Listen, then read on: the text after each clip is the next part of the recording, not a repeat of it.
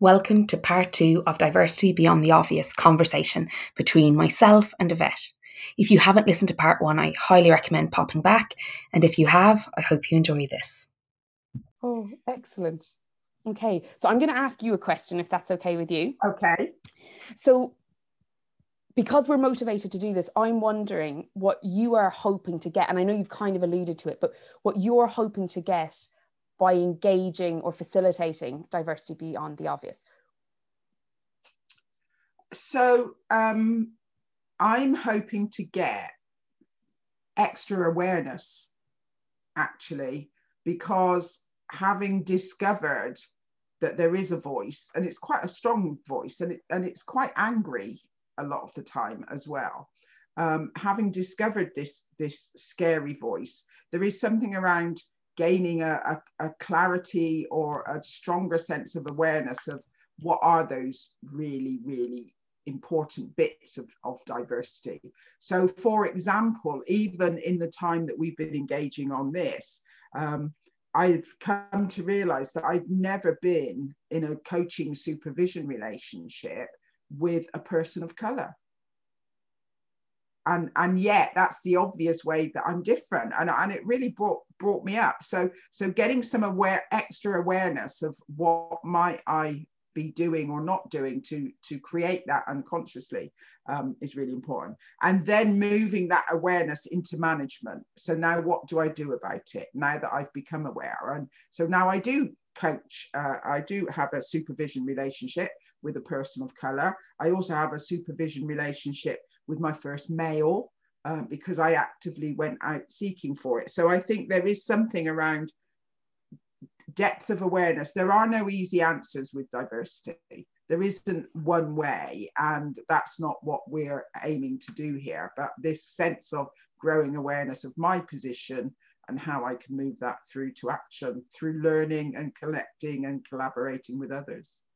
What about for you then? What would you hope to get?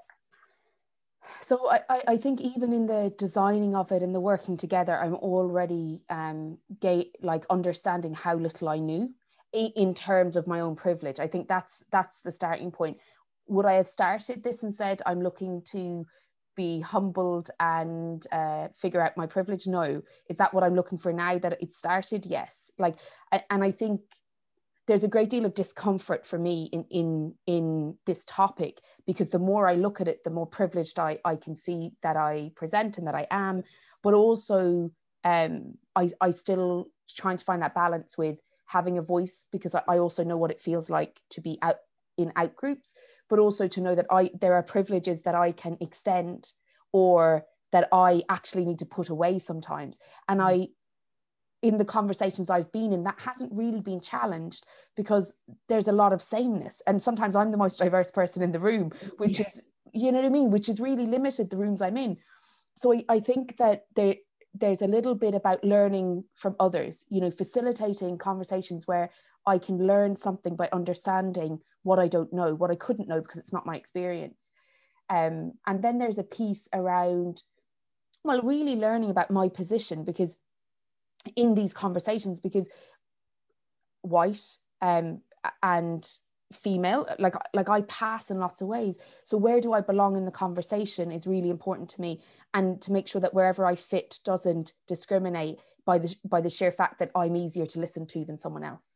And I'm figuring that out with this, and that's what I want to learn. And a little bit like you said about awareness, for me, it's not about more knowledge. Like I can read the books, and I do, and they trigger all sorts of thinking.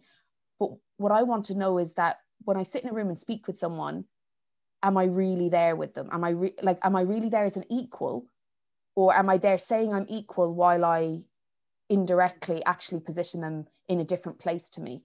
Yeah. And I think that will only be through the experience of having the conversations. And because we're facilitating it with participants as equals. And I think that's going to be fundamental. So we're not positioning it as experts on diversity. We're facilitating a process and an experience that allows everyone in the room to inform the process. And that for me embodies inclusivity. Yes. And a willingness to learn.